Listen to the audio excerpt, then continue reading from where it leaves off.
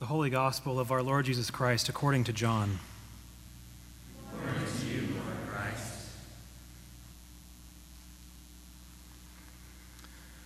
Jesus said to Judas, not Iscariot, "If a man loves me, he will keep my word, and my Father will love him, and we will come to him and make our home with him.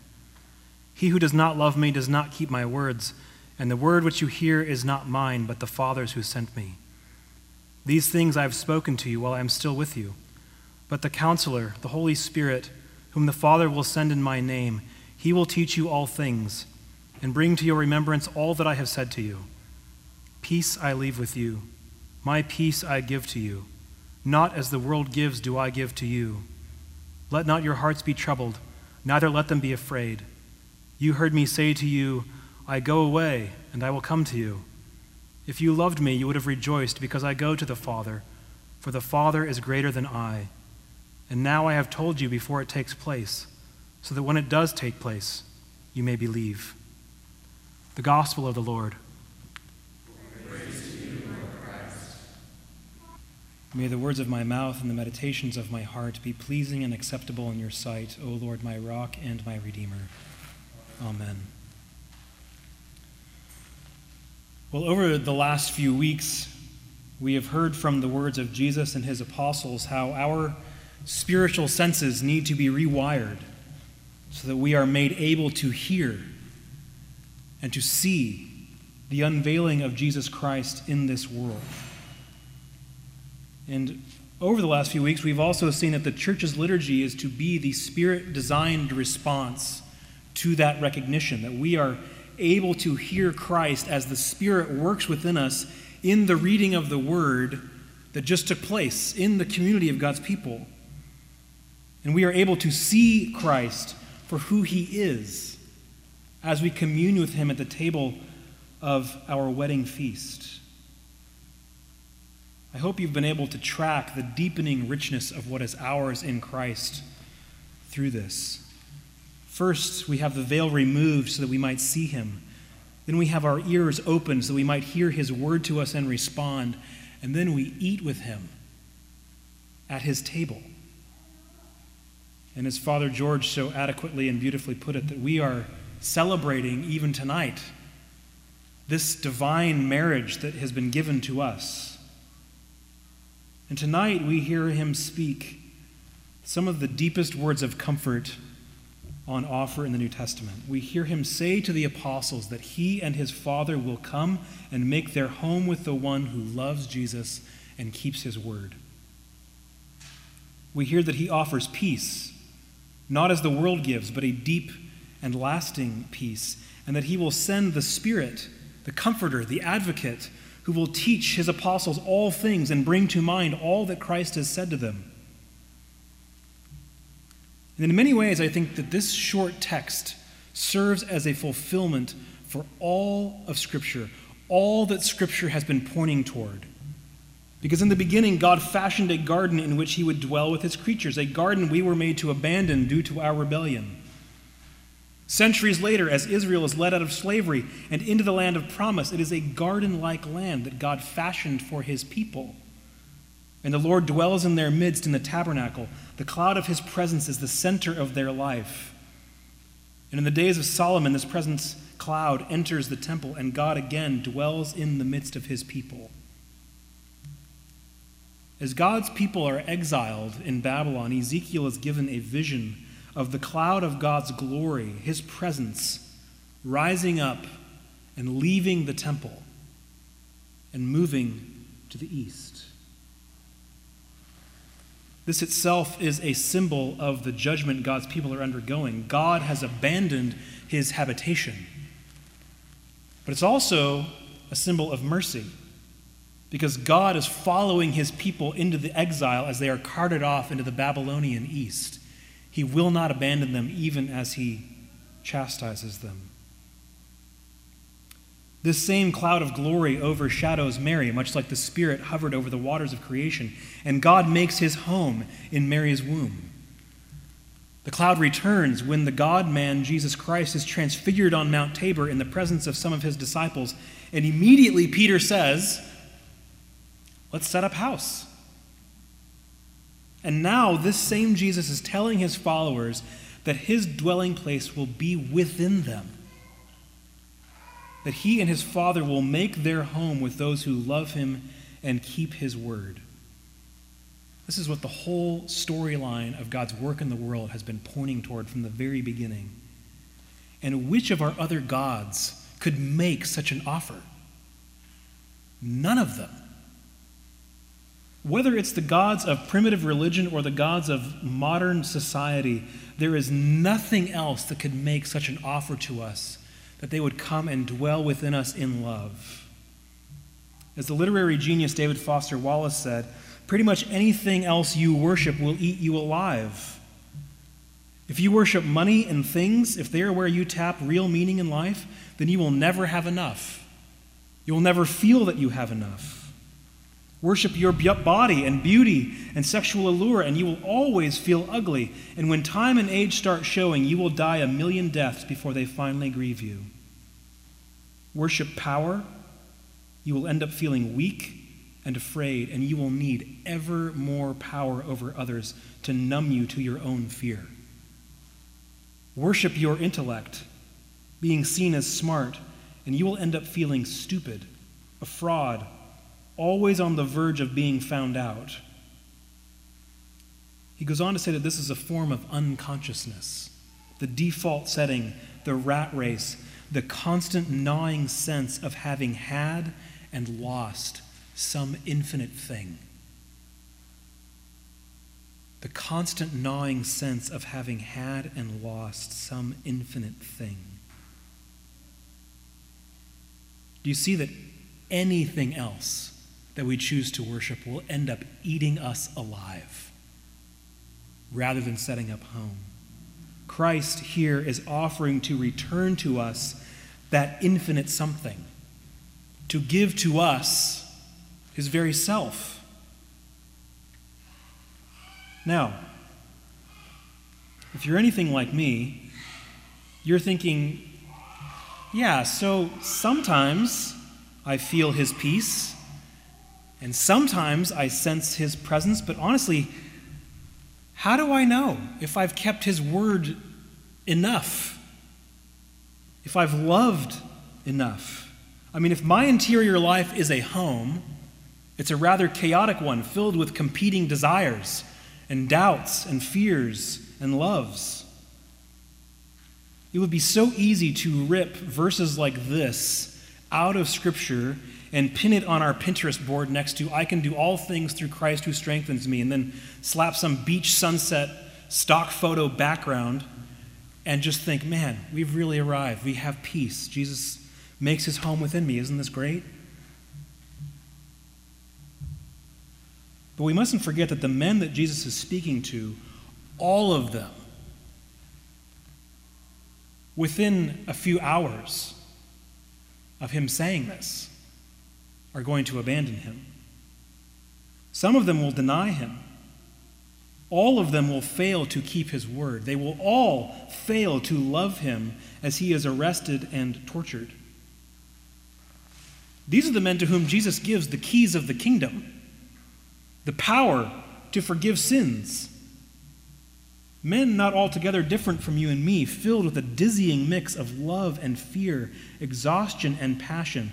These 11 men, and eventually the 12th that replaces Judas the traitor, are like the 12 heads of the tribes of Israel, the renewed Israel, the church that they are going to be apostles over. And this is where we have to recapture the hyperlink sensitivity of Scripture. Because every little thing that's happening here is like a Wikipedia link to a whole other set of articles that just keeps on going and going and going, right? So, let's not lose sight of the fact that Jesus has said he's going to come and make his home with us, and that this is not only the deepest human desire that God has implanted, but also the entire storyline of Scripture. But the people that he's telling this to are going to comprise the leadership of the church, which is this renewed Israel. And this image of the church as renewed Israel is an important one.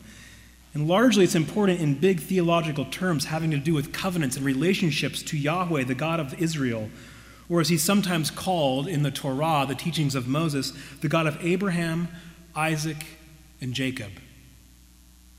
And now we got to have our hyperlink lights on, because Jacob, if you'll remember, undergoes a name change. Do you remember this? Jacob had been running from his brother, whom he had cheated out of his rightful blessing. And after 2 decades of being on the run, he is now on his way to attempt to make peace with his brother, who is bigger and hairier and stronger than he is. And he's very scared. And as he approaches, we're told that he sends across the river his wives and his children and his servants and all of his possessions on ahead of him, and then he camps for the night alone. And this is what we're told. So Jacob was left alone, and a man wrestled with him till daybreak. When the man saw that he could not overpower him, he touched the socket of Jacob's hip, so that his hip was wrenched as he wrestled with the man. Then the man said, "Let me go, for it is daybreak." But Jacob replied, "I will not let you go unless you bless me." The man said to him, "What is your name?" "Jacob," he answered. Then the man said, "Your name will no longer be Jacob, but Israel, because you have struggled with God and with humans and have overcome." Jacob said, "Please tell me your name."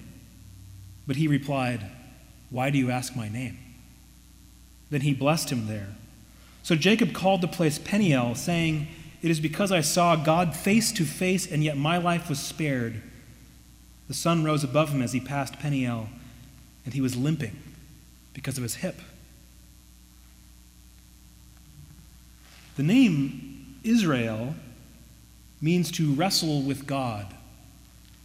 And I think that it would serve us well to remember this when we sense the discontinuity of our lives with the words of Jesus. After all, not only did the men Jesus was talking to abandon him, and he took them back, but after returning and being given the gift of the Spirit, as they midwife the church into existence, almost all of them are persecuted, tortured, and martyred. And so on either side of this, what seems like a chasm to us, right? How could these be the same people? If you're the sort of person who's like, I honestly don't know if I've really kept his word or loved him enough for him to come and dwell with me, his answer is, always. I am knocking at the door. I am ready to enter. You don't have to do the pre-clean for the cleaning service to come. He's here to do the work. Or if you're over here and you feel like, man, I have really sold out my life to follow him, and yet I have just been met with whatever might pass for a 21st century American version of persecution. I want to be really clear, right? Most of us are not being persecuted like our brothers and sisters around the world, but there's a chance that your dedication to Christ has cost you something. In both cases, Jesus says to you the same thing. He loves you, and he gives you his peace. And his peace is such that it will come from outside of this world as it remakes everything. And at some point, when we will see him and become like him, for we will see him as he is, there will be no more sorrow, no more pain. To have God dwell with us, to be given his peace, and to be given the Spirit as an advocate and guide is to be given life, fresh water in a dry desert, a sunrise after a dark night. But it does not mean a life of whatever passes for American success at the moment. It does not mean a life without struggle. As one of the rabbis considered Israel's wrestling with God, he said, "To struggle is to embrace." We must take care to understand that Christ's offer to take up residence in our hearts is not simply an offer of solidarity, though he does make himself as one of us. It is also an expression of his kingship, that he will come in and renovate as he sees fit. It's no longer just our project. We are working in concert with him. This is the gospel, not some whitewash #blessed that requires us to exclude so much of ourselves from the Instagram post. The gospel is that God enters our path as it is, where we are. He comes into our story of anxiousness and duplicity and conflicting desires, and he wrestles us and embraces us so that we can begin to experience his peace and be remade by his love. This is the paradox of the Christian life. We must struggle with him in order to enter his rest and find his peace. We must work to lay down our doing and receive his mercy, and we must fight against the shame that commands us to keep our door barred against our holy housemate. The beautiful paradox of Christianity is that we have a God unlike any other because he is a God who will embrace us. But more often than not, his embrace will cause us to limp through this world. A reminder of the infinite embrace toward which we journey, that this world is not all that there is. So people that are being remade for a new heaven and a new earth are going to walk in this space with a limp. Behold, Jesus says, I stand at the door and knock. And if anyone hears my voice and just opens the door, I will come in and eat with that person. This evening, if you have been kind of leaning your shoulder up against that door, just sit down. Sit down. Jesus will come and he will bring his Spirit and he is going to feed you at his altar. And if you will just rest, he can take care of the cleanup. He knows. He knows what the back closet looks like. He knows what the kitchen looks like. He knows what's in that little drain thing in the kitchen sink. Okay? Let go of the door. Allow love to enter and find peace. Not because you're perfect, but because he will make you perfect. In the name of the Father, and the Son, and the Holy Spirit. Amen.